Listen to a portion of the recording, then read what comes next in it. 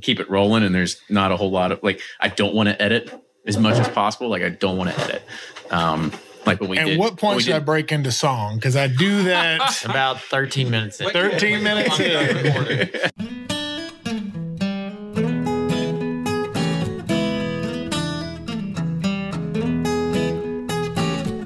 Welcome back to another episode of Bourbon Pursuit. And before we kick off the show, let's go through a little bit of the news. Now, we are entering the release season, the fall release season, which every bourbon nerd goes crazy about. And we've talked about Booker's 30th on the podcast before, but there's two of them that have kind of been the hypes of this past week. And the first one is that everybody has started getting their media samples of the Heaven Hill 27-year-old release. Now, when I say everybody, that means everybody except Bourbon Pursuit somehow. I don't know how it happens, but apparently we're not on the Heaven Hill mailing list. I'll have to figure out if I know somebody that works there. But in regards to the release, it looks like it's getting positive vibes around everywhere. Some people say it's a little too oaky for their palate. Some people say it's right on point. I like a little bit of oak, so I'm hoping I'm going to like it. But if you want to read more, go check out Fred Minnick's review on fredminnick.com to see if it's going to be worth your $400. And that's even if you can even find it. And speaking of Fred, congrats to him on his latest book, Mead, which is being reviewed by the New York Times. So you can go and check it out there. And that's a huge accomplishment. So congrats, Fred, on making that happen. In other release news, Old Forester Birthday Bourbon release has some interesting nuggets this year as well. It was bottled at the new Old Forester Distillery downtown, which we've talked about before. It's an amazing experience. It is a small batch bourbon that's been selected from a single day of production. There is a total of 120 barrels. They were distilled on June 9th, 2006. And this year, the total yield for all of those barrels was just shy of 40%, and 5 barrels were found to be completely empty. This is going to be bottled at the highest proof that they've done, which is 101, and it's going to have a retail price of $99, which is seemingly creeping up every single year, but with supply and demand, really nobody should be surprised. But the good news is that there's going to be somewhere around 14,400 bottles that are going to be available nationwide or wherever you can get them and from previous years. Now, if you are interested in helping support the show and you want to partner with us and you want to reach a wide audience that just loves to drink bourbon, send us an email, team@bourbonpursuit.com, and we can talk about partnership opportunities. Or you can go to bourbonpursuit.com, hit the partnerships button at the very top, and we've got a new media sheet that you can go look at as well. Last week, Ryan, myself, and 4 other Patreon supporters picked out a barrel of Elijah Craig at Heaven Hill. We did have a great experience going through the selection process and taking a tour of the facility. Now, back to the selection process, we had the choice of either 8, 9, or an 11-year-old barrel, and they were all done blind. And of course, as I'd mentioned, I love oak, and people love that dark, rich complexity that it brings. We selected the 11-year barrel, and the icing on the cake was that this was from Parker's favorite warehouse in Deatsville, which was Warehouse EE. Now, this barrel, from what we could tell, was unlike any other that we had been able to see before, because the bands on these barrels had ZZ on them, which if you're familiar with independent stave, they usually have either a KY or an MO to depict on where they were built at. So we have no idea where this barrel came from. And the wood grain on it was unlike anything other as well. It was super tight. And one thing that Ryan loved is that it also had a good amount of funk that was built up on it. You could kind of scrape it and just see a bunch of dirt built up. So seeing that good funk is always great. Now, it was almost really too easy to see the color differences between the 8, 9, and 11 years, but we did our best to try to go blind with it. And if you recall, last year's Parker's Heritage release was an 11-year from the same exact warehouses, so perhaps we got one of those barrels that were left around to just mature another year. But the worst part of this is that we had to proof this beauty down to 94. We would give almost anything to make sure that we could get this at barrel proof. But as one of our supporters pointed out, we basically picked out a poor man's Parker's Heritage Promise of Hope, which, if you remember, that was a few releases ago. And this is going to be at 2 proof points lower, 1 year older, and from the same exact warehouse, EE. You can read the entire story on our Patreon page, and you can see why this pick has been dubbed Pump the Brakes. And you can also see pictures of William Heaven Hill's gravesite And you can go to our Facebook page where we got a chance to see Heaven Hill's barrel rolling team practicing for the Kentucky Bourbon Festival's barrel rolling competition. And we had the Evan Williams Bourbon Experience artisanal distiller, Jody Filiatro, as their keeping time. And as usual, if you want to get in on one of these bottles, support the show on Patreon. And once again, thanks to Keg and Bottle, KEGNBOTTLE, for making this happen out of the San Diego area, or you can go check them out online. Now, Ryan and I, we pride ourselves on being able to spot a pretty good single barrel every once in a while. But like all single barrel picks, you have your choice is really only as good as the barrels that are rolled out on that day. Now, I'm not going to ruin it for you, but we had a great time putting our single barrel BT pick up against the fellas from Bluegrass Bourbon and Trade, or otherwise known as BB&T, which is a local Kentucky group if you're not familiar with it. Now, one good challenge that you can do for yourself at home is to get a standard bottle of an offering and pair it with a single barrel version of it. You can try them just side by side. This is going to be a great way for you to see how much single barrels can vary. And also, never let those stickers fool you, but they are all fun and part of the FOMO process. Now, if you like what you hear, subscribe to us on iTunes or wherever you get your podcasts. You can watch the podcast on YouTube, and you can like us on Facebook to get all those new posts. And if you want the full show notes with links and pictures, visit bourbonpursuit.com and sign up for our email list. And if you like to scroll through Instagram or read tweets, make sure you follow us on social media, Twitter, Instagram, and Facebook at Bourbon Pursuit. And if you do support us on Patreon and you hit your 6 months at this point, shipments are finally in the mail, and you might be receiving them today or tomorrow. And we also did our giveaway too. If you support the show at $5 or more per month on Patreon, we do a giveaway every single month. And this month was some good Four Roses gear. So congrats to our winners for that too. And if you do support the show, patreon.com/Bourbon Pursuit is where you do it. We've got we got patches that you can put on hats. We've got t-shirts, we've got bottle totes, we've got koozies, we've got access to barrel picks, and even the opportunity to join us on a barrel pick as well. With that, enjoy this week's episode. And here's Fred Minnick with Above the Char. I'm Fred Minnick, and this is Above the Char.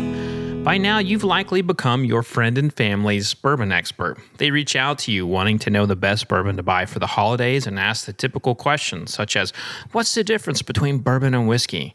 And perhaps the greatest misnomer of them all, does bourbon have to be made in Kentucky? That's a question I get a lot, and usually people are in awe when they learn bourbon can be made in New York or New Mexico, and the bourbon is not just made in Kentucky. But occasionally, people object to these facts. Once, while presenting to a room full of people, an elderly lady muscled through the crowd. She walked with a cane and a slight limp. Her flowered dress hovered just above her ankles. She looked like a lovely great-grandma. As she reached me, I felt bad she walked all that way just to talk to me, and thought I should have met her halfway. But then she spoke. "You got it wrong, boy," she said. "I'm sorry, ma'am," I replied. "Bourbon's got to be made in Kentucky." "No, ma'am," I said. In 1964, Congress declared bourbon a unique product of the United States, not just Kentucky. She then poked me in the chest, looked me straight in the eye through her clouded glasses, and said, "Get your facts right, boy." She's not the only older lady who's threatened me over bourbon's definition. For some reason, Kentucky's geriatric community really has a thing for protecting Kentucky bourbon. Interestingly, they're not the only ones spreading this myth that bourbon must be made in Kentucky. But where does it come from? I'm fascinated to learn where these myths originate. Yes, something like 90 to 95% of the country's bourbon is made in Kentucky, and its history is deeply rooted in the Bluegrass state.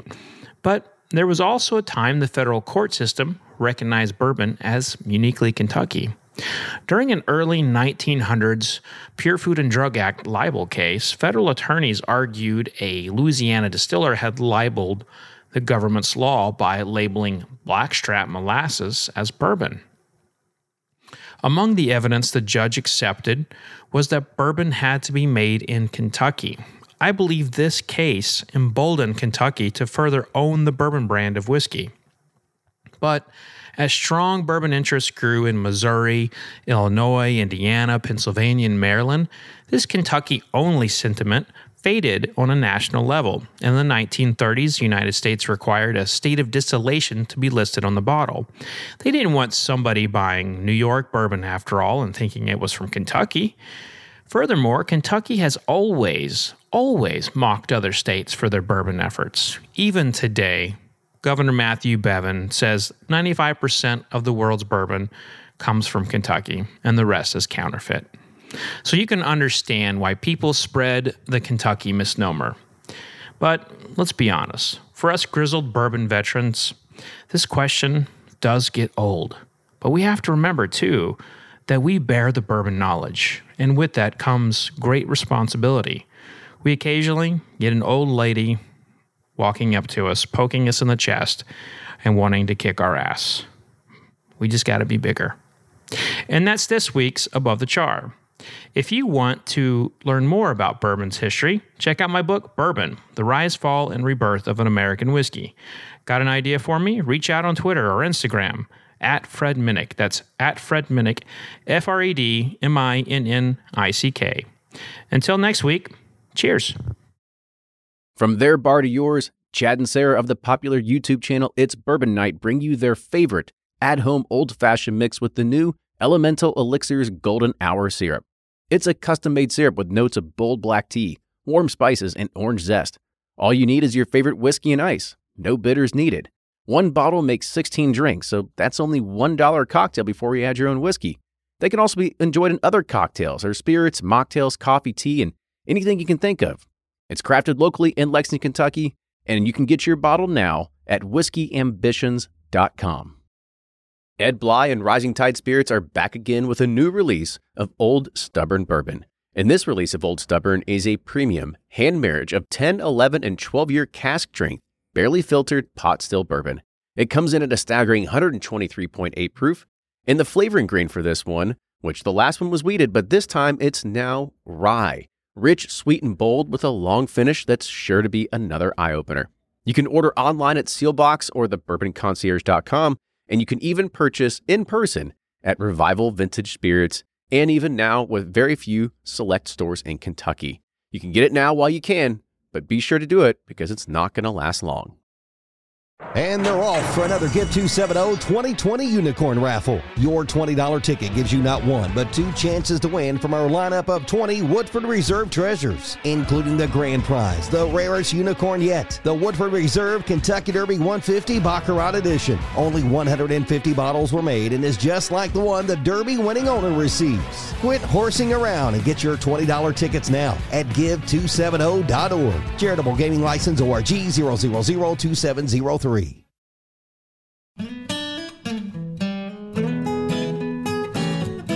Welcome back to the episode of the Bourbon Pursuit Podcast, the official podcast of bourbon.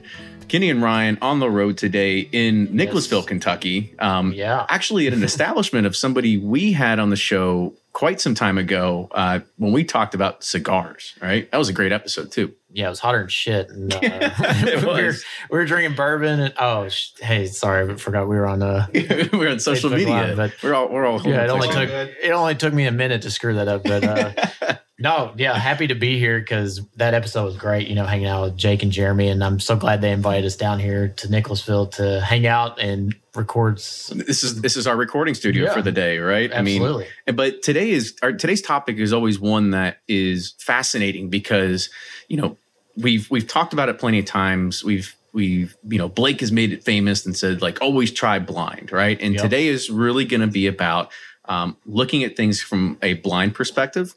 It's also going to be looking at store picks, right? Comparing store picks to one another.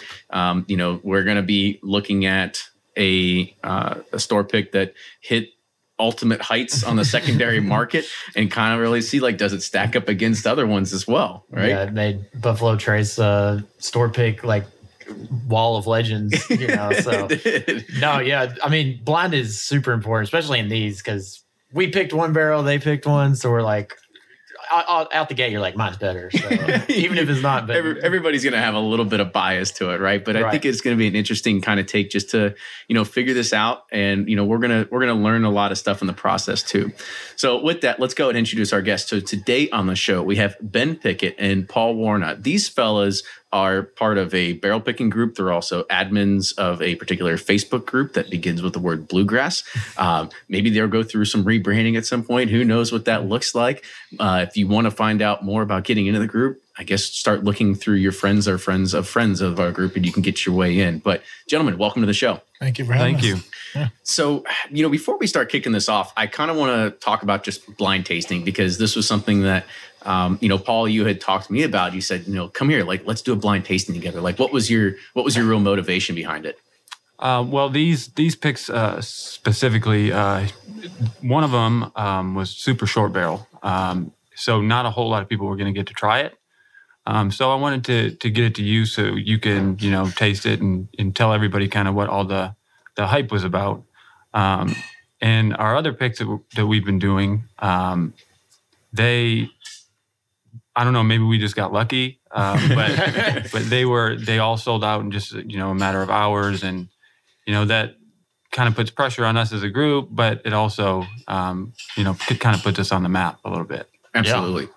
What about you, Ben? I mean, when you think about, how much or how fast, your group is selling through bottles, because let's put it this way, right? I mean, you get a barrel, and we'll say it's a nice barrel. It's got 185 bottles. Sure. You've got a group with 1,000 people in it. Like, I mean, at some point, like, you can't really be too far to say like, oh, well, it's not like we didn't expect that to happen, right? Sure. Well, where we are doing them, some barrel picking groups obviously pre-sell everything. And so it's a matter of like first come to post, give me a bottle, goes, and then there's kind of allocation.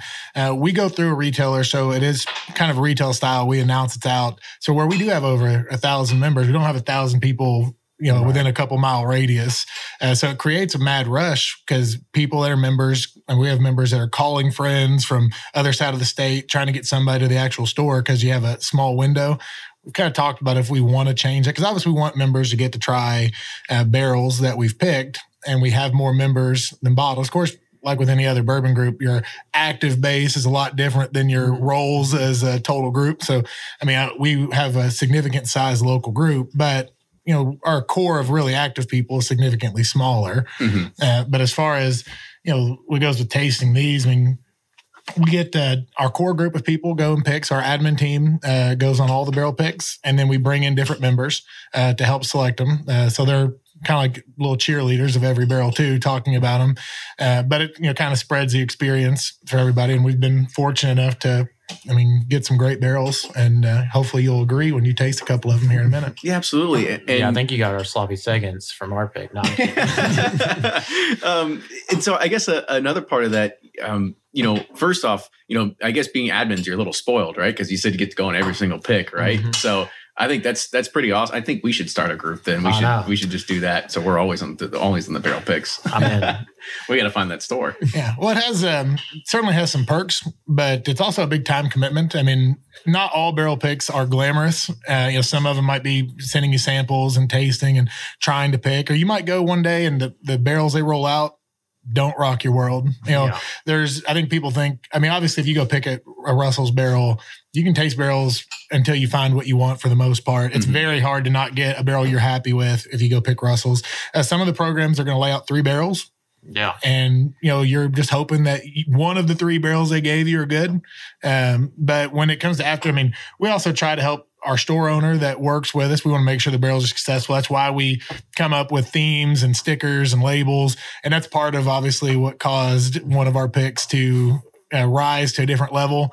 Just people love marketing. We didn't intend for anything like that. It was more fun for the group. Mm-hmm. The name of the barrel was after the actual picking experience as people got a little tipsy. And so we just kind of went with that theme. But we try to theme most of our barrel picks now with some type of label or sticker. Helps them. Most of us have substantial collections. So if you look on the shelf, it's easier to pick out a bottle that has a sticker on it than flipping through 40 name tags on the bottles. Well, and you made a good point too. I think we met last week about the Russell's picks, how they have the tag you can just slip on over it, the bottles. So this kind of helps put a brand on that specific bottle. Absolutely. I mean, you hate to think that people would consider, faking a bottle and taking the neck tag off of a pick and putting it on off the shelf bottle. But I mean, we've had issues in the bourbon community and wine communities and everything else where people do fake bottles. And so having a secondary label protects the people that are collecting to know they're getting what was intended. But we talked about that from another Russell's pick that got a lot of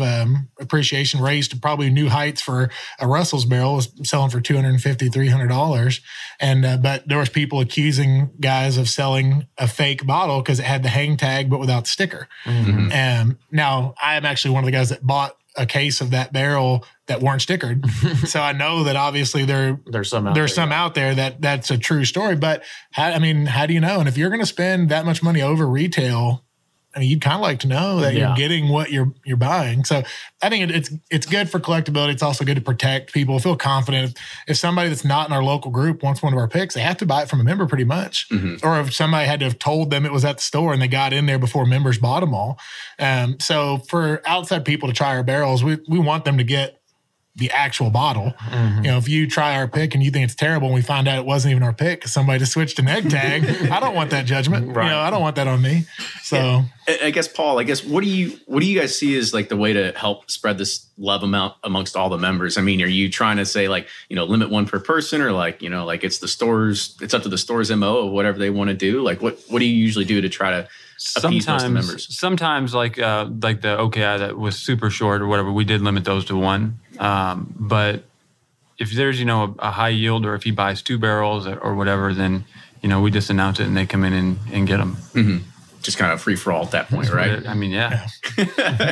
Well, good. Okay, so let's go ahead and let's move on to this first. So by the way, this is completely blind tasting, but we have in front of us, we all have 3 glasses. They are marked. Jeremy has done a great job of putting a letter. So we got W, V, and U on the bottom of them.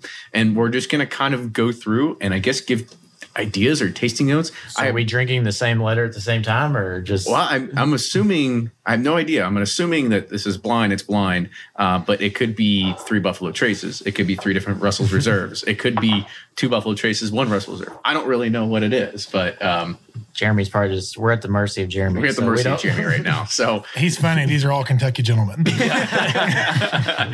All right, so let's grab W and kind of just give initial thoughts about it real quick. I think it smells good. Mm-hmm.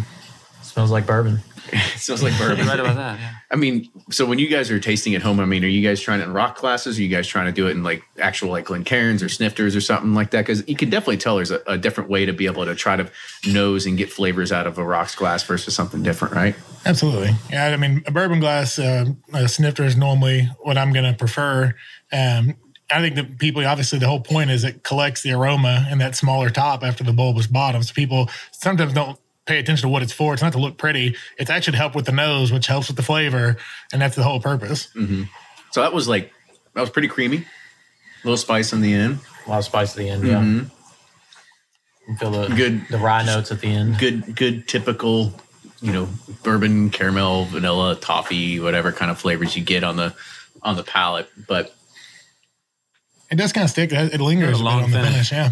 Yeah, it's got a nice hot finish, spicy. Yeah. Not it's that Kentucky hug that Jimmy likes. Yeah.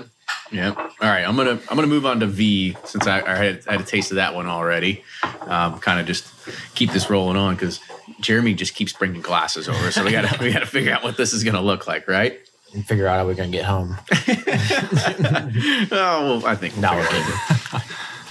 And so I guess, Paul, also when you're going into a blind tasting, is there anything that you're trying to keep top of mind or trying to think about, whether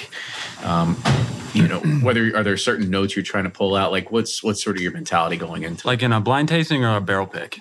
Blind tasting, what we're doing right now. The blind tastings, man, I always just try to go for what I like. I've never been, one of those people that, gets off on this is off profile, this is XYZ. I just like the old rustic, you can taste the history in the juice, and that's what I like. So I usually try to pick something that I enjoy. Most of the people that I've had the pleasure of drinking with share the same opinions as far as what they like in their bourbon, and so when I try to go through a blind, I just choose what I like. Okay, so you've had Ben, you've had W and V so far. So what's your you have a preference so far? V is lighter up front. It's a little sweeter, I think, on the front, and the spice doesn't come in nearly as hard. It still has a good finish on it, but it's hard. I'm actually get you hand me one of those waters. Help. I'm gonna give another sip. Seem like a thicker texture to it too. As well. Real oily. Yeah, real oily. As well. I actually had to go back to W because V was the first taste of bourbon for the day for me. So I don't know how much you guys have been preparing for this, but we've been here since 10 a.m. But I had to kind of go back and I was like, okay, I see what you're saying, because at first it was very creamy, and then I go back, I'm like, okay, there's the spice, because now it actually warmed my tongue up a little bit, right? So I can definitely see that. Now I got to go back to V. Paul, what are your initial thoughts between W and V? V was a lot lighter. W I felt like had a lot more spice, and the finish was a lot longer on W, I feel like. Mm-hmm. Yeah, V's more approachable for, say somebody was getting into it. That would be a much more approachable bourbon for someone to try. Yeah, I agree. But me, I like the big, bold finishes, so. As do I. That's what she said. Yeah, all right, so let's try you now. Let's move on to you. It's actually, I don't know. I'll defer to somebody else if they can try to pick up different nosing, characteristics they can get out of it. I don't know. For me, just trying to keep the conversation going, so it's hard to pay attention a little bit to the different aromas that are coming out. Ben or Paul, is there something? So I get rosewater, almond extract, dark cherries. I'm reading a Fred Minnick review. Yeah, that's exactly it. From Whiskey Advocate.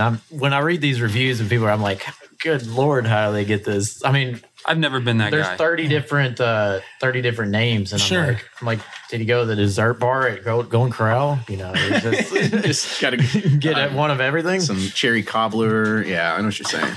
Yeah, I mean, sometimes you pick out notes that are unique. I mean, obviously, you recognize your normal notes to you. I mean, and what is in your sensory. I mean, that's why they have those sensory labs at the distilleries. Is they want to isolate those notes so that they can pick them out. I mean, we don't sit in sensory labs. We drink bourbon. And so we're smelling them all together. So it's harder to always identify. And everybody, I mean, you notice when you catch a banana or when you get real nutty or, mint even are ones that you really pick up. But on these, I mean, I've just got, you get that caramel vanilla, I mean, baking spice. I mean, nothing really out of the ordinary on the nose on these. Yeah. And this one for me, I mean, my first, the first one, I guess, was a lot of spice. The second one, was very easy, approachable, too sweet, not a lot of finish. This third one to me is feels like a perfect balance of sweet on the front end and spicy on the back end. That's. I was about to say, I think you might be my favorite out of all three. Yeah, me too. I don't know what you all feel. I feel like it's a combination of V and W together. I agree. Yeah, it's a nice blend between them. I think that's something that people sometimes take for granted. I think you hear people talk about the first time they taste something, maybe how they didn't care for it and they let air get to it. I think people underestimate how other things they taste influence their palate. Mm-hmm. So tasting these three together, you is benefiting from the fact that it has a little bit of both, V and W. Right. But on its own, if we tasted it on a different occasion, we might have completely different notes. Yeah, on what you're not comparing it to something else. Yeah, I mean we've talked about it in the show before. I think that's one thing that we get a little hung up on is when you actually at the barrel pick and you're going through it and you're saying but you have the rick house around you have the smell, you have the aromatics, and and you're all hyper because you're picking a barrel. And they alter that sensation, but you're still it's a fun time, right? Oh, yeah. So I think. Go ahead and get your final sips, and then we'll make a judgment on who's got the favorite here. I'm going back. Tried W again. Got that spice. Trying V again. A little bit more mellowed out. Yeah, but after the second one, V almost tastes pretty good. I mean, I know it's funny revisiting the first one. I'm like, well, maybe I like that one a little better, but. All right, and I'll try you one last time. I still think U's my favorite of the three. Yeah, U's it for me. I mean, it's funny, after having U, it brought out a little bit better characteristics than the other one, but U's still it for me. I mean, it comes in very nice. The finish is great. Yeah. Ben or Paul, I mean, do you think trying these in a particular order could skew it as well? To say that, if we would have tried U first rather than W, it could. Well, I think absolutely. But when you're talking about, what did we all say about W? Spice. Yeah. Well, so inherently a sweeter one is extra sweet after you started with spice. I mean, would we have gone the other way and said, too sweet and then like a nice amount of spice? Had we gone the exact opposite? Maybe. Mm-hmm. I mean, you can't go back and redo it at the same now. I mean, we can keep tasting. We can reset. Yeah, but it's not that easy, to change your mind after you started. And I mean, I always think that the first pour is always kind of spicy because you've got to acclimate. So when we've gone back through, it still is the spiciest of the three. Yeah. But it doesn't taste as spicy now as that very first pour did. And I think that's, that's just, you've got to acclimate a little bit to what you're drinking. Yeah. But I think, the sweetness and the finish on you is great. I just ate a piece of pie before I came here. So. All three of these my palates are pretty sweet. I think that does have a lot to do with it too. Like I've told my wife several times coming home from Jake's, everything always tastes better when you drink it here because you have the smoke in the air and, you're just talking about bourbon nonstop. Yeah, it's just there's music going and whereas you're sitting in your sweatpants on your couch and you're like, this is okay, but everything tastes really good in this building for some reason. All right, so Jeremy, I think we're ready for the reveal. We're ready for the reveal. Let us know. So, but before we do the reveal, we just found out that these are all Russell Reserve barrel picks, right? There are 3 different ones. I know 2 of them what they're going to be. At least I know one of them is what we brought, which was Jimmy's Guard Shack, what was done on a prior episode that we had done with Ed Bly and Reed and Emerald and some other people, right? Yep. So, what's your running order? Well, so West Virginia University is where we're at. Yeah, WVU. So what was W? W is Jimmy Guards. Was Jimmy's Guard Shack. Yeah. Okay, so that was kind of like dead last almost, right? It kind of had a lot of good stuff to it. V is Bluegrass Berries. Bluegrass Berries. And so this was we picked. Another private pick of yours. Kind of talk about that one a little bit because you gotta tell this story. Yeah. So when we got out there, you've picked at Russell's. Anybody that's never gone, that should be on your bucket list because Eddie just rolls out barrels from every rick house, and you really, he stops you after maybe 7 or 8 and says, "Have you got something that you kind of like, or you have a direction?" Because he can take you from there. And he knows the profile of every warehouse, which is incredible. Because if you tell him you're liking this profile, then he'll this barrel over here. This barrel is creamy. This barrel's got that finish. Well, there was 2 barrels that were very notable on his note sheet when we were there doing the pick. One was Bruce's barrel, and he called it Twix. He thought it was just tastes like candy. Another one was one that he said we get tons of like red fruits and berries, and it's just kind of a unique finish. Not something we get all the time. And so we went through and we tasted a few barrels. And we picked 1 barrel. We picked 2 barrels that day. One very traditional Russell's, big flavor, spice, and then we ended up also picking the berries. And we did it through a blind. It wasn't everybody's at first because it was kind of different than the other Russell's that we were tasting. Kind of like we said here on the blind, sweeter. Didn't have as much spice. The finish didn't. The order I definitely think benefited what we did a little bit as far as how it worked out because your all's is spice forward. I think that was premeditated. Berries is sweet, and then we're coming into your home turf. Wait till you come back to our bar. Well, the actual third one here is the barrel that we passed on. It's actually the Twix barrel that Toddy's picked. So we passed on the Twix barrel that day because we chose berries over it, and we did our more traditional Russells. But the Toddy's Twix barrel gained a lot of appreciation. People were spending a ton of money on it, and you can taste it's a very enjoyable, sweet pour, and that's sweet like candy. Was that the story? You is Toddy's. You is the Toddy's. Yeah, pick. Toddy's. All right. That is the Twix barrel. That so we got to taste this one in the Rick House. But I think anybody that got any one of these 3 picks has got to be tickled. They're all delicious. That's always You're nitpicking. There's no losers in a 3-store pick blind of Russell's Reserve. Don't patronize us. Well, there is a loser, but we weren't going to bring it up. Now, I would drink. Obviously, all we're 0 for 1 right now. Coming on top, right? So we're okay. We're 0 for 1. We're coming back for round 2. All right, we'll time for round 2. So we'll move these out of the way. Push them all to the center. So you hear some glasses moving around. That would be why. If you want to, you can just mix all these together, and then we have. I'm going to start an infinity bottle. An infinity bottle of Russell's with all these, right? So spicy Twix berries. It would be a reset. It would be Jimmy's Twix berries. Yeah, Jimmy Twix berries. So 4 Roses snack and tortilla chips. So there was something that Jake did bring out for everybody here, which is a palate cleanser. When you guys are doing these, He brought out some tortilla chips. Is tortilla chips something that you usually try too, or is it, or do you just say like, I don't need no stinking palate cleanser? Well, like what do you all usually go to? I think it depends on what the purpose of the tasting is. When we're doing single barrel picks, I mean, the idea of corn chips is that it's supposed to kind of clear you out. You know, people do the smelling of their hand or arm to kind of clear their nose before they smell barrels. At home, I typically try to cleanse my palate with more bourbon. I feel like that always works. I always enjoy tasting more bourbon after more bourbon. Right. So there's never a wrong way. But I mean, water suffices most of the time. Yeah. I guess I should probably keep these lids on top so they hold the aromatics in a little bit. But let's see what this is like. So we've got another lineup now. So we've got, it looks like either S or X, and then is that a 2 or an N? I don't know. Jeremy, you got horrible penmanship. It's hard to This could be a Y or an H. It's backwards. It's Y, X, and Z. Y, X, and Z. Okay, cool. I'm missing a Z. All right. I think your Z is backwards. Or no, I have a Z. I'm missing a Y. Y, right over here. Sorry. Thank you, sir. Doesn't Z go the other way?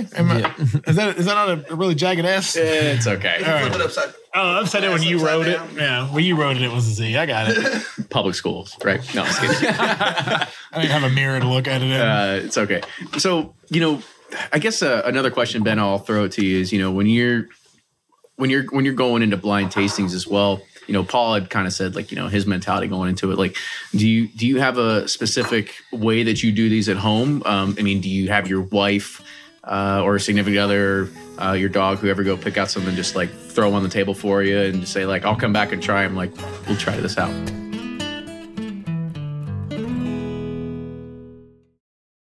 Customers are rushing to your store.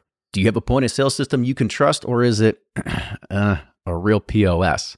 You need Shopify for retail. Shopify POS is your command center for your retail store. From accepting payments to managing inventory, Shopify has everything you need to sell in person. And with Shopify, you get a powerhouse selling partner that effortlessly unites your in-person and online sales into one source of truth. Track every sale across your business in one place and know exactly what's in stock. Connect with customers in line and online. Shopify helps you drive store traffic with plug-and-play tools built for marketing campaigns from TikTok to Instagram and beyond. And you can get hardware that fits your business. Take payments by smartphone, transform your tablet into a point-of-sale system, or use Shopify's POS Go mobile device for a battle-tested solution. Plus, Shopify's award-winning 24/7 help is there to support your success every step of the way. Do retail right with Shopify. Sign up for $1 per month trial period at shopify.com/bourbon, all lowercase, and go to shopify.com/bourbon to take your retail business to the next level today. Shopify.com/bourbon. If you're anything like me, then you can't get enough about bourbon.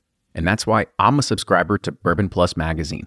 Bourbon Plus is a quarterly publication that tells the stories from the heart of bourbon, the farmers who grow the grain, the distillers who labor over the process, and the people like you and me who raise their glasses to celebrate it all. Subscribe to Bourbon Plus magazine today at bourbonplus.com, that's PLUS.com, and use code PURSUIT at checkout for $5 off your subscription.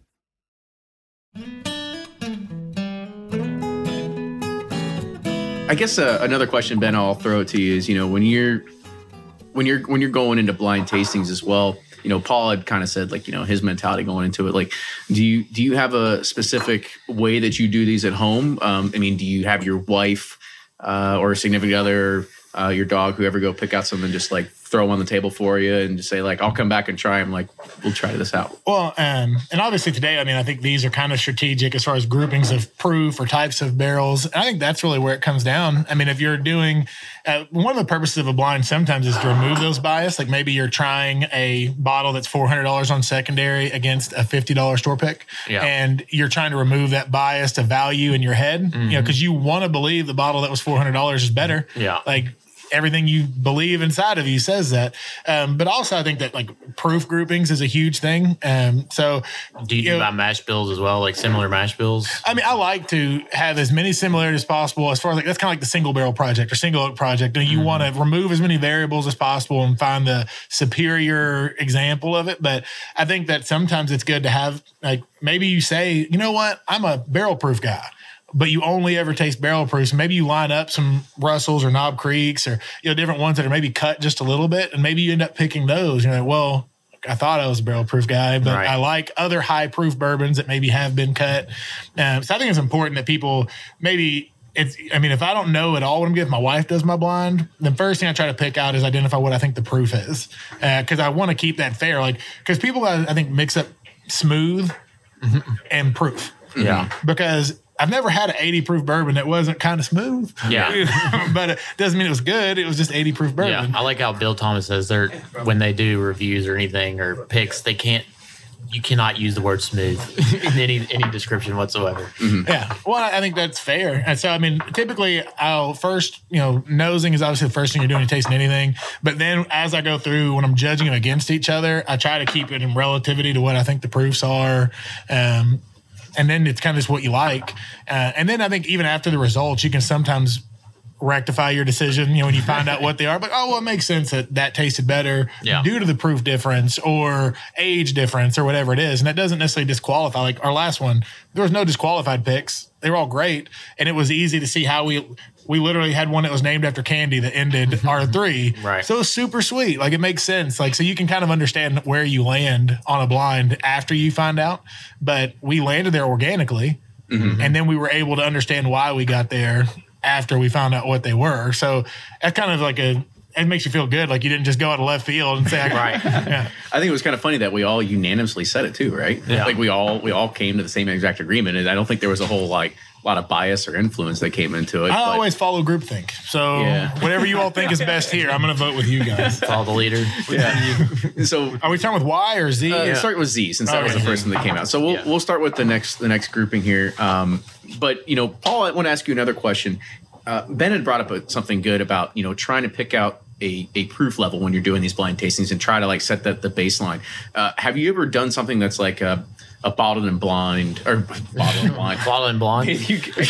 What if you are bottled and blind? No, a bottled and blind tasting where you say we're going to do all 100 proofs. Like it doesn't it's going to be 100 proof. Who knows? Yeah, have you tried something like that too? I think we've tried just about everything, but I think that, when you get into that situation, you're looking for complexity. You're looking for what the flavors that you like or that stand out to you the most. Because again, like Ben said, if you're at 100 proof, everything's gonna be semi-drinkable at that point. Nothing's gonna choke you to death because it's so hot or anything like that. So I think at that point you're just gonna go for complex, big, flavor profile, enjoyable bourbons. So I got a question for you guys because I've done some barrel picks for liquor stores. And sometimes they try, they sway you to pick a certain way because they're like, this one's going to sell or that's, versus us whiskey geeks like something, a little more, got some more oomph for, Off the unique. off off the profile. profile or whatever. So I personally, I feel obligated to pick to the audience because if we're picking for our group or a barrel that's through a store that's going to predominantly go to our group, well, then you don't have to go to the standard kind of releasings or easy drinking. But if you're picking a Buffalo Trace that's going to be sold, I pick barrels for a store locally that is located on campus. Well, most of their demographic is college kids. I can speak. It's Kentucky Tavern and Kentucky Gentleman, right? That's so and Coke right next to it. So if I'm picking a Buffalo Trace that's 90 proof, I don't want to pick the spiciest Buffalo Trace that's ever been picked because that doesn't even make sense. They didn't buy 90 proof Buffalo Trace because they love spicy bourbon. But if you're picking that for a bourbon group, well, they might love this super spicy Buffalo Trace. And so I think it's a disservice to only pick to your profile because you aren't buying the whole barrel for yourself. So That's a good point. So I try to pick to But you should. a combination. If you can. Yeah. So the picks that we do, I think, and that's also your picking team, I think represents a certain palate. And so if your palate is generally the same as most other people, then people are going to probably like your picks. Me and Jamie were talking earlier, if everybody that picks your barrels loves rye whiskey only, well, they're going to pick a bourbon that they like, but that may not be a bourbon that all the bourbon guys like. And that's where everything's so subjective. They weren't wrong. Yeah. They picked the best barrel for them. And so I think that's where it kind of comes into self-awareness of maybe not even picking what you would want to drink sometimes over what is most palatable for a certain store. And I think it's tricky Right. to find balance. For sure. All right, so let's talk about this first one real quick. So we tried Z. For me, like I smelled it, I got like plum and a lot of like dried fruits. I thought it was actually very enjoyable. I got cigar smell on that. I'm kidding. And you got. I think Jeremy was putting his ashes in there while we were up at the bar, right? No, I kind of the same thing. Dried fruits, I get citrus on it. Yeah. I really liked Z. I thought, I mean, Yeah. you could tell, I'm sure, maybe I'm completely wrong. I'm sure this is probably going to be the Buffalo Trace round, right? Because it feels like it's a little bit lower in proof. Yeah. But I really enjoyed Z. I thought it was very, very good. I mean, it didn't have a super long finish, which Most 90 proofs won't. Right. but I think for what it is, like it has a lot of those fruit characteristics that I usually enjoy finding in one. So moving on to X next. Like trying to, it's always hard to nose in a rocks glass. It's like actually it was listening to HQ the other day. When you're breathing, do you know what the predominant gas is that you're breathing in? Carbon. No, it's not oxygen either. It's nitrogen. Nitrogen. Yeah. So I learned that. So now you know when you're going through that nitrogen is something that you're predominantly. Now we're also a random fact show now, by the way. So Yeah. so who's tasted X so far, and kind of give your thoughts. I'm just smelling. See, X is like very good, but very, very sweet to me. Like, I'll be honest. Between Z and X, that's actually pretty hard. I think the battle between all night, like obviously we've kept things to barrel picks in general. I think when you line up 3 90 proof of one expression, I expect the differential to be very small. Yeah. But I think the finish was a little longer on Z. On Z. It, or I thought the finish was On longer Z? on Z. yeah, sorry, Z. Yeah. But I do think X may have been a little sweeter. And I think sometimes sweetness just kind of muddles out those other flavors. You lose it because it's so sweet. So, I mean, extremely palatable and good. But the finish wasn't as long for me. Yeah. Right. I agree. I mean, it's concur. group mentality. So who knows, I'm right? following the leader. All right, I'm gonna try X one more time, and then we'll move on over to Y, because we're gonna go in backwards order here. Anybody recognize how much you don't taste enough low barrel or low proof stuff because we taste so many barrel bombs? Yeah. Jeremy does bring up a good point. Yeah. It's almost, it's like our palates are ruined. Not ruined, but So subtle. yeah, it's so light. It tastes so light, Yeah. And so I'll ask you guys, like, have you ever done a barrel proof lineup, right? And trying to go back and forth, and is that harder or easier doing a blind versus something that is a 90 or something that's a Russell's that's like a 110? Like, where do you find that? What do you think is the happy medium there between barrel proof to 90 to 110? Like, I think that distillery choice comes in to a big lineup there, because obviously if you're talking about all barrel lineups from Knob Creek that are going to be 130 to 140 proof, from the barrel, that's a little different than if you're tasting straight from the barrel at Russell's or most MGP barrels. I mean, if you're talking about MGP, you're going to land in that 105 to 120 range 90% of the time. So I think distillery to distillery has a big jump as far as what you get. Mm-hmm. But yeah, I've done plenty of, I try to keep a sample if I can of every barrel that I go on, because I like to see how much it changed with water. I think the hardest thing about picking a good 90 proof is you're tasting barrel proof bourbon. Like, why do they even let you?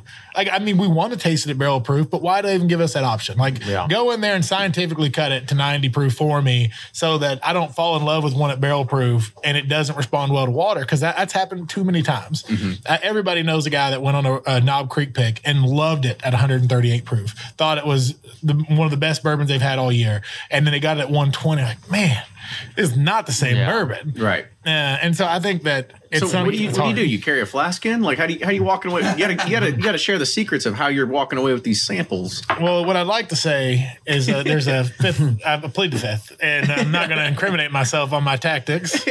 But if you'd like to sample some of our barrels straight from the barrel, you can come back. There to we the go. house. We're gonna be like, watch out for Ben. Yeah, so we Carrying always in. bring a rum. I did with get you. shut down at one of our last picks you did. with grand fashion.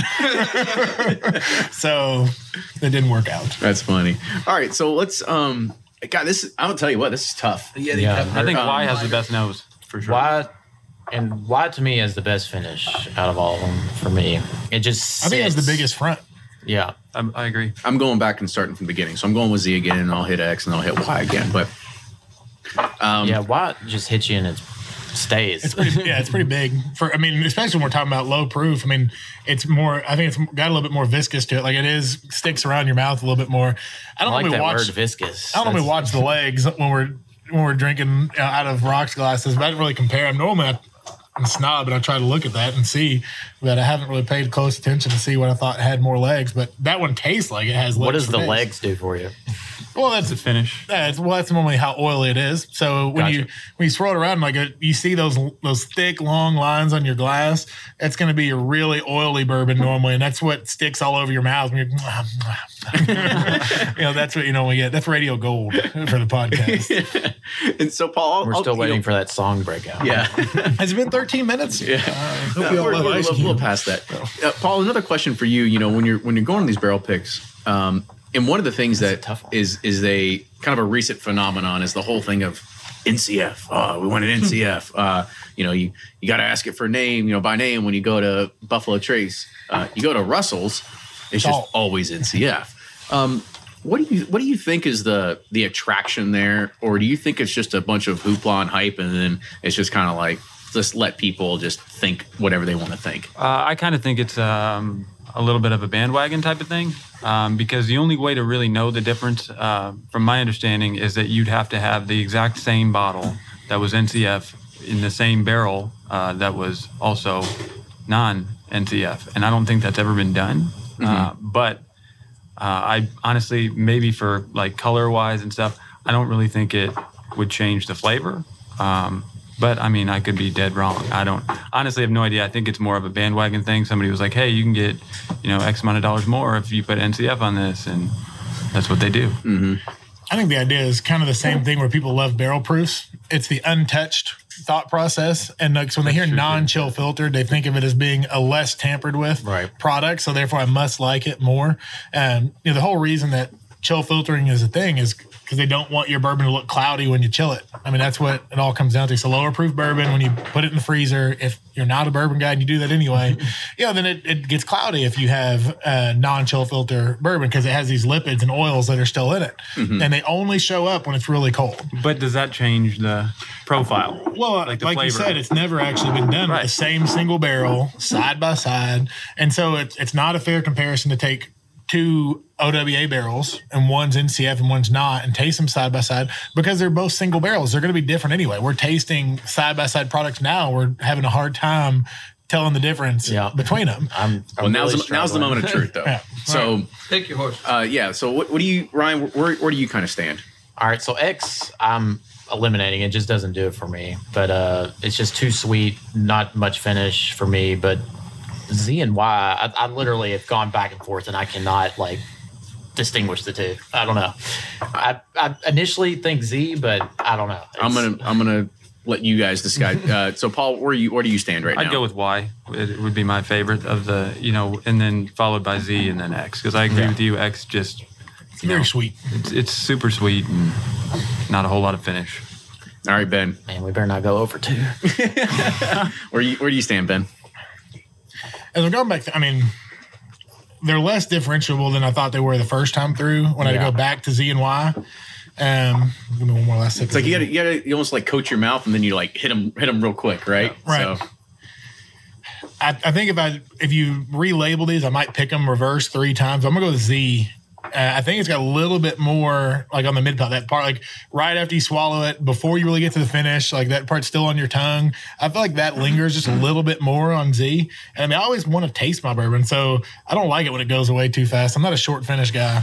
So. Jeremy, are you sure these aren't the same? Just make it sound like complete jackasses talking about this job. Doing blind tastings. No, awesome. I think I'm Z, but by a slim margin. It's slim margin, but I would easily put Z up there. Honestly, I don't know. I didn't mind X too much. I don't know. I didn't hate X. No, I didn't hate it. I think mine might go ZXY. But I think Z was the winner for me. So, Jeremy, let's hear who was. We've got 3 Buffalo Trace all store picks. We've got Tipsy Buffalo pick out of Liquor Mart Nicholsville by Bluegrass Tipsy Buffalo. We have the collaboration pick of Bourbon Pursuit, and we have the Bourbon Review magazine's 2017 pick. Okay, so let's start off with everybody. Most people didn't like X as much. So what was X? I like this bourbon a lot. Oh man, it was ours. It was ours. So that was the Bourbon Community Roundtable one. Well, that's. I put it second. We're not airing. We're not airing this. I like to reiterate though the whole point was that all three were so good. Like there wasn't like a huge difference between And these. importantly, they're all better than regular Buffalo. Absolutely. I think nobody would. I think if we had X lined is up a fourth that was just off the shelf Buffalo Trace, it would have clearly lost, like by a wide margin, because these are all superior barrels. And why? What's why? Why is Bourbon Review's 2017 pick? And that means that The Tipsy the Buffalo Damn, comes the out myth, the ahead legend. and actually wins the blind. actually deserves its recognition in that bourbon world of. I can't even take a bow while I'm sitting. That's amazing. I'm surprised that's how it worked out. That's really cool. Well, I just think that goes to, I mean, had the same barrels been laid out in front of us on your day and vice versa, we probably picked the same barrels. Like we're all bourbon we need drinkers. to We do have this. similar palates. We need to do this at Kenny's house. Yeah, and so like I mean, had we been laid out the barrels that you all got, we probably picked your barrel. You know, it was probably by far the best barrel that day. And I mean, that's my whole thing is there's so much luck involved. I mean, it's easy to take it to your head, but well, we picked the best. But we can only pick the best barrel put in front of us. And so there's so much luck involved in the best barrel picking that it's hard not to take that. Well, I wanted these.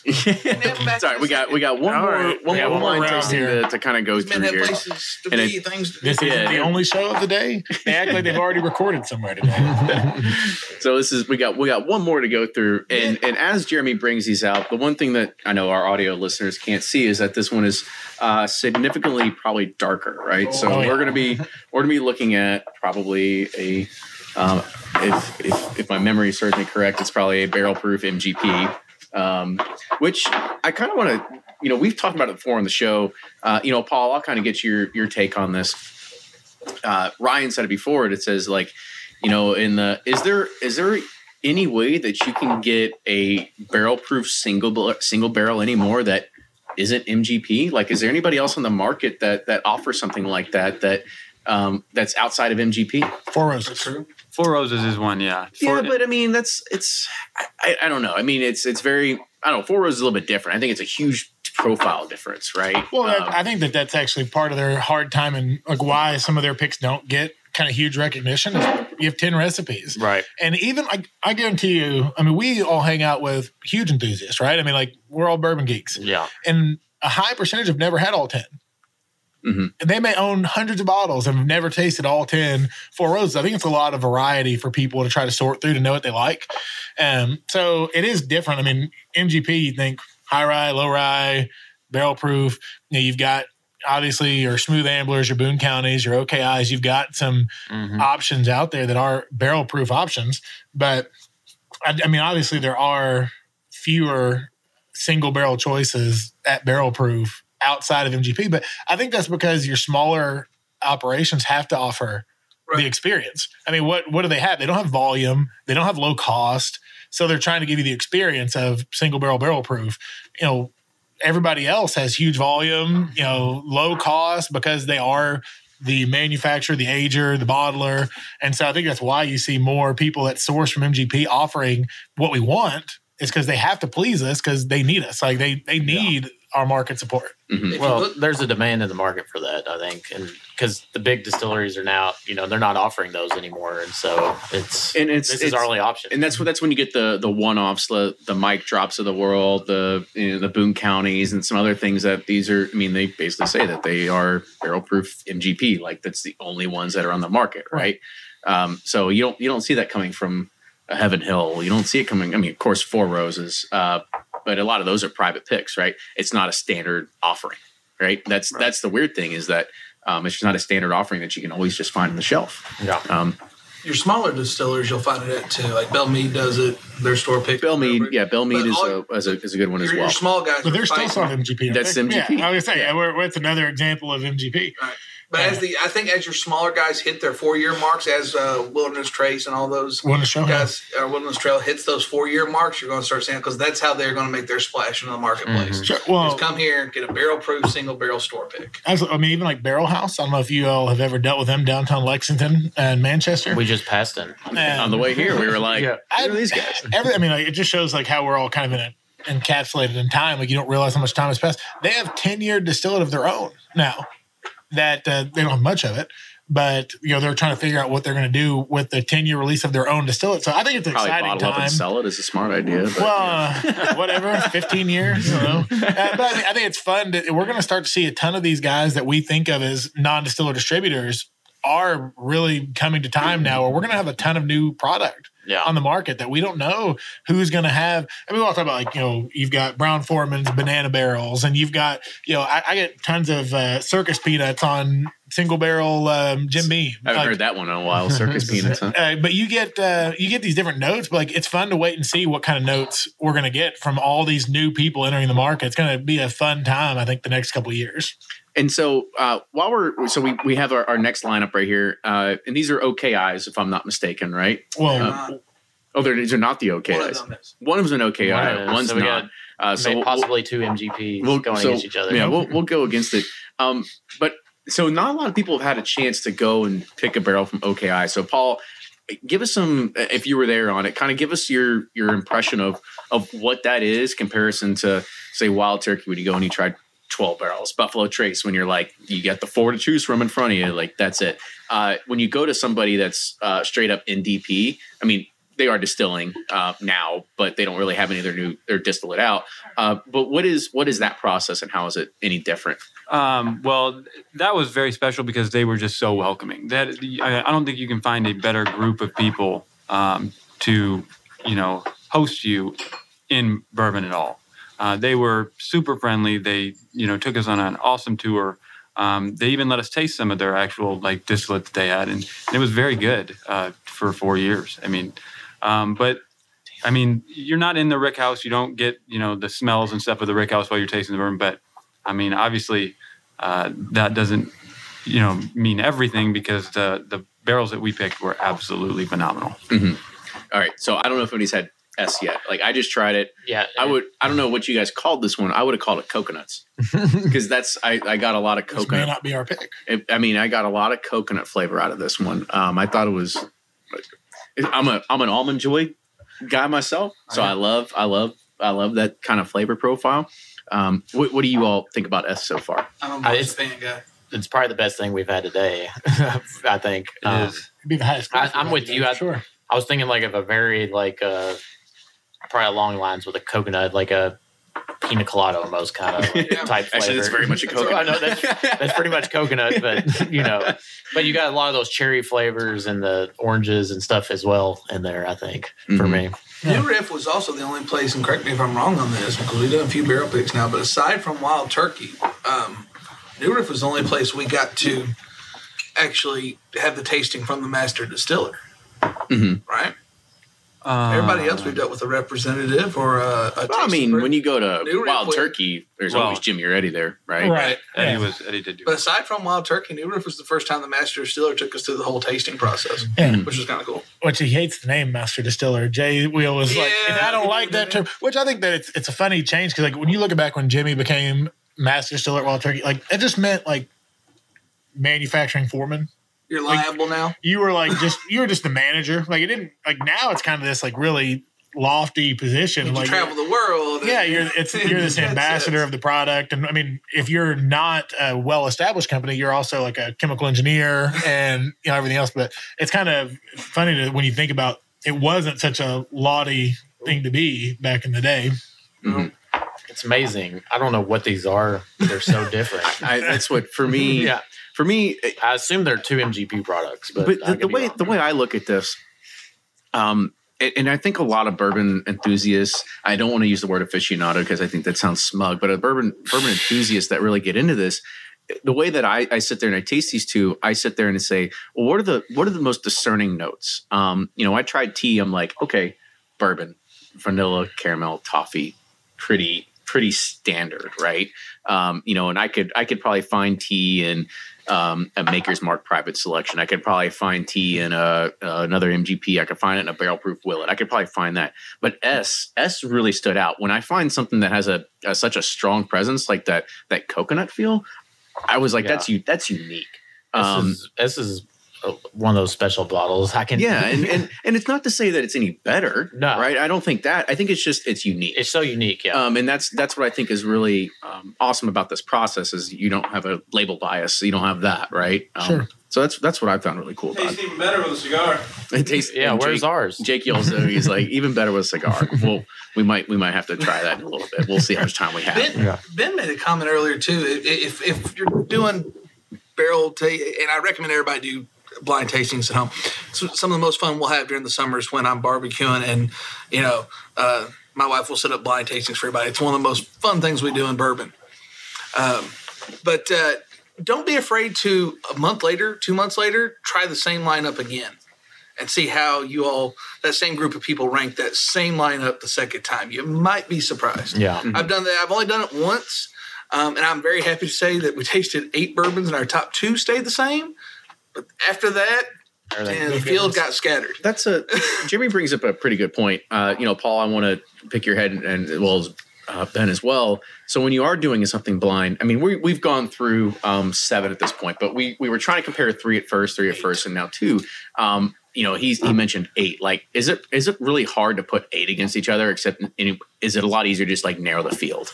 I think it's hard to put 8 together because I feel like after a certain point, you just burn your palate out. Yeah. Especially if you're, at like Russell, you're picking like a Russell's barrel, you're tasting 10, samples at barrel proof, you're going to burn out quick or you're just going to be hammered drunk. So, I think it's easier to, pick your everyday choice if you're doing like 2 or 3 but when you get to 8, it gets pretty scattered. Yeah, I was on a pick with the 17 IB guys at Willets, and Drew was like, "Guys, after 10, I'm not giving you any more because it's palate fatigue. You'll, drinking barrel proof all day, your palate's just you're not gonna be able to decipher the differences anymore." So, biggest instance I've ever had of that is we actually went to Smooth Ambler with Ed Bly, and we were picking barrels. We were picking. Our specific group was actually picking the mythical pick. Ed picked 4 barrels that day. Cleveland Bourbon Society. So you're behind the mythical pick. I'm not behind it. I'm involved with it. He was there. But we had Go Big Blue, Cleveland Bourbon Society, and Steve Ha, who most people know, picked his own barrel because he's a big Smooth Ambler guy. But we tasted 24 barrels that day.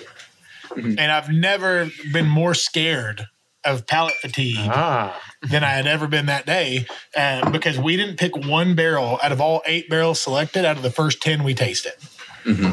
And what are the statistically, what are the chances that not one of the first 10 barrels you taste are going to be selected? Mm-hmm. So we were all kind of actually worried about our selections. I think everybody was pretty happy at the end of the day. Well, yeah. But we ate whole bags of corn chips. You've never seen more panicky, like just scared eating of corn chips. Yeah. You were worried because when everything in the second group of 10 tasted better than the first group, you get really paranoid because at Smooth Ambler, the great thing about their pick was you just pointed a barrel and you'd go drill it and you'd get a glass and you'd spile it yourself and you didn't know necessarily even if it was high rye or low rye. You're just like, I'm tasting that one, I'm tasting this one. Yeah. And so then you're like, well, I'm drunk and I don't know if it's good. And I'm just going to keep drinking these. But I mean, ultimately we were all happy, at the end of the day. But we had to wait till it came to bottling to actually figure out. Did we do okay? How drunk were we when we picked these? I mean, there were some great barrels because Ed had that 119 proof cork and bottle Smooth Ambler that was, just an awesome pick. Mm-hmm. Cleveland Bourbon Society got a monster barrel that day. So shout out to those guys if they're listening. But those are fun because we got to taste something. Lentz, right? Yeah, it's Lentz. Paul, I'll run one more by you before we start doing the reveal and wrapping this up. When it's because Ben brings up a pretty funny thing, when you look at what master blenders do, you do these people that do it on a very large scale. They do it for consistency. They do it for profile. They put it in their mouth and they spit it out, right? They want to get that. However, the people that go and do these barrel picks, I don't think anybody's ever spit anything out, as far as my knowledge. I have poured some out, but not Maybe spit it poured, out. but I mean, when you're tasting, like you don't typically do that. No. Get to know the finish. And so Right. by the time you think you find something, you've gone through a few barrels, trying to barrel proof, and you're like, yeah, this is the one. Like, do you think that it deserves more or less praise than like standard profile stuff that's on the shelf? Like, what do you think is like the idea behind to say like, oh, I and my group, like we can pick something and we're out there just like having a great old time, versus somebody's like whose job is in a Does it lab every coat, day. is in a lab coat, like saying like, no, this is actually the profile it's supposed to be, right? Yeah. I mean, I think that it does, because we're all in this bourbon community. It's somewhere you're a member of some form of group or whatever, and I think that if you have a team of people that go on a certain day and you all get together and you all put your collective thoughts into a barrel and you all agree on it, I think that bottle then represents your guys as a group. As far as like having a lab coat on and just throwing some stuff together and be like, this is what it's supposed to taste like. I don't think that means quite as much. And, bourbon, nerds are sentimental. At the end of the day, they all care about one thing and they all, bond over it. So I think when you grab that bottle that has that group tag on it, you're like, I remember what we were doing this day, what we talked about, what it smelled like in the Rick House or wherever. And I think there's memories in that bottle. Yeah, I think a that's lot why more it means so emotion to much. it. Yeah. All right, so it's time for the reveal, and I'm gonna go ahead. I'm gonna take a stab at this because Jeremy brought over. I was not brought expecting this. He brought an OKI 12-year, one of their private picks. It Ricky only Bobby had barrel. 72 bottles in the barrel, so short barrel is their Ricky Bobby pick. 118 and a half. Just real quick, why Ricky Bobby? Well, we were the first group that got to pick of their 12-year stock. So we actually picked 2 barrels that day, and we tossed around a lot of names. Like, we're the first group. What do you call it? So, if you're not first, you're last. And we also, so the other barrel that we selected, and you all are welcome to try it. We didn't want to line up in the blind because we knew we were stacking, but we also picked the early bird barrel, and same concept. We were the early birds. We got there and got to pick barrels first. So You got the worm, right? yeah, well, we got the barrel, and if that was just the idea, if you weren't first or last, we just happened to be first, and that was it. We just were fortunate enough to get to pick, and also we picked 2 short barrels that day, and so I've not seen another barrel come out as short as ours as other store picks have hit. I mean, Is it? obviously we didn't know they were short barrels. So I've been on barrel picks, and the short barrels have always been some Better. of my favorites. Is that the same case for you all? Not necessarily exclusively, but I think that obviously short barrels, I think, are indicative of either movement in and out of the wood, like too much maybe is the idea. And obviously wood imparts at least half the flavor. So a short barrel, it has a lot more barrel influence normally. And that's that's why 20 plus year old bourbons are really popular. And, I think that's the idea is we got more barrel influence because it was a short barrel. Right. Short barrels have made our final cut on tastings everywhere except for Four Roses. Four Roses is the exception to the rule, but everywhere else That's just that last Four Roses, isn't it? last Four Roses was We the only haven't gotten- time. That was the only RBSF time a hasn't short come in barrel yet. didn't make Yeah. the final. And then so just the last bottle he brought out beside that OKI was just a standard. It's not really too standard, but Colonel E.H. Taylor's barrel proof. This was 128.1. I'm going to go ahead and take a stab at it. That the S was the Colonel Taylor barrel proof, and the T was OKI. Drum roll, please. I'll let you say because I've forgotten at this point.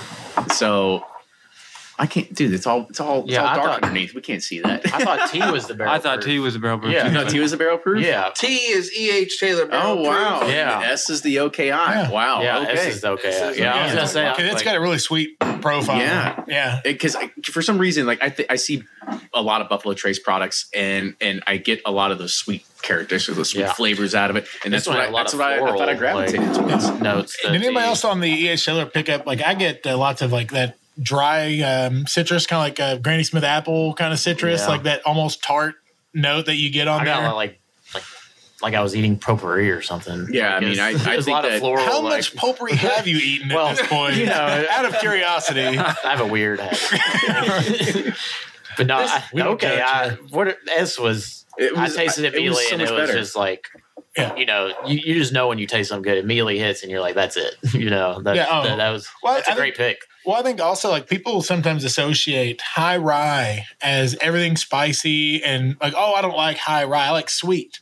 Well, I don't think they realize is that your high rye a lot of times yield all of those, the baking spice, sweet notes that you want later. High rye young is not so sweet. Yeah, I think we had this conversation last week. Maybe. I remember this. We may have. Back to me. But I think once you cross that like 9 to 10 year range, like high rye shows itself really well. It's not super spicy. I mean, this is a really sweet. I mean, at 100, it's easy drinking at 18.5 proof. It's very approachable, and it's one of those danger bourbons because it's like it tastes like an 80 or 90. You know, I mean, it just goes down so easy. You can guzzle this stuff. Everything at OKI is the high rye profile because they're big on that whole LDI background that they came in from because they had the same training when they started distilling. So I just think, I mean, I'm a Russell's guy. Turkey's known for being a high rye distillery. OKI is all high rye. But I just think that sometimes people close their mind. Oh, no, I only like sweet. Yeah. And they don't realize how sweet of profile can come from a high rye bourbon. That's awesome. So let's go ahead and close it out. I want one more pour of this OKI because it was actually fantastic. No, that's my personal bottle. Well, that's too bad. That's too bad. Then we're not going to air the episode. No, I'm just kidding. Guys, I want to say thank you so much. I just want a little splash. Yeah, it was definitely a pleasure talking to you all. There's a few takeaways from here. One, they pick better barrels than us. Yeah, I think they just rolled out better. They've been in it longer. Hey, we've only done two, so but they did. No, there's no doubt. This was a fun experiment. Maybe we can merge. We'd love to pick with you all. Yeah, if you all want to come on a pick with us, we'd love to do it. We can do that. We can do a split label, right? We'll figure something out. No, it's still our label. We're just letting you attend. They don't want our name attached to that. Split sticker. I had to make 2 stickers. Ben's also the guy that makes all of our stickers. Yeah, there you go. Yeah, I have a printing company, so it makes it. That's why we are insistent on having fun stickers because we have access to make things. Plates and strings. Yeah, but and then this all actually goes credit to Paul because Paul reached out and said, we should do a blind tasting. Like, let's put your Buffalo Trace pick next to our Buffalo Trace pick, and let's really figure this out. And Tipsy Buffalo came out ahead. Kudos to you all. Like, it was fantastic. It was. I don't know if it does. There's no such thing as $150 Buffalo Trace. Congratulations, guys. Yeah, you made it. You did something. It hit 175 just to make sure we aren't cutting ourselves short. And had any of us we got a little bit of flack. There were some people not happy with it. I own 2 bottles. Yeah. So it's not like we knew that we were about to inflate the market and go crazy with it. But I mean, obviously we were happy to see people like the label. And that's 90% of the people that spent a ton of money had never tasted it. Had nothing to do with what we just did today. Like the tasting that we did, nobody bought it because it tastes better.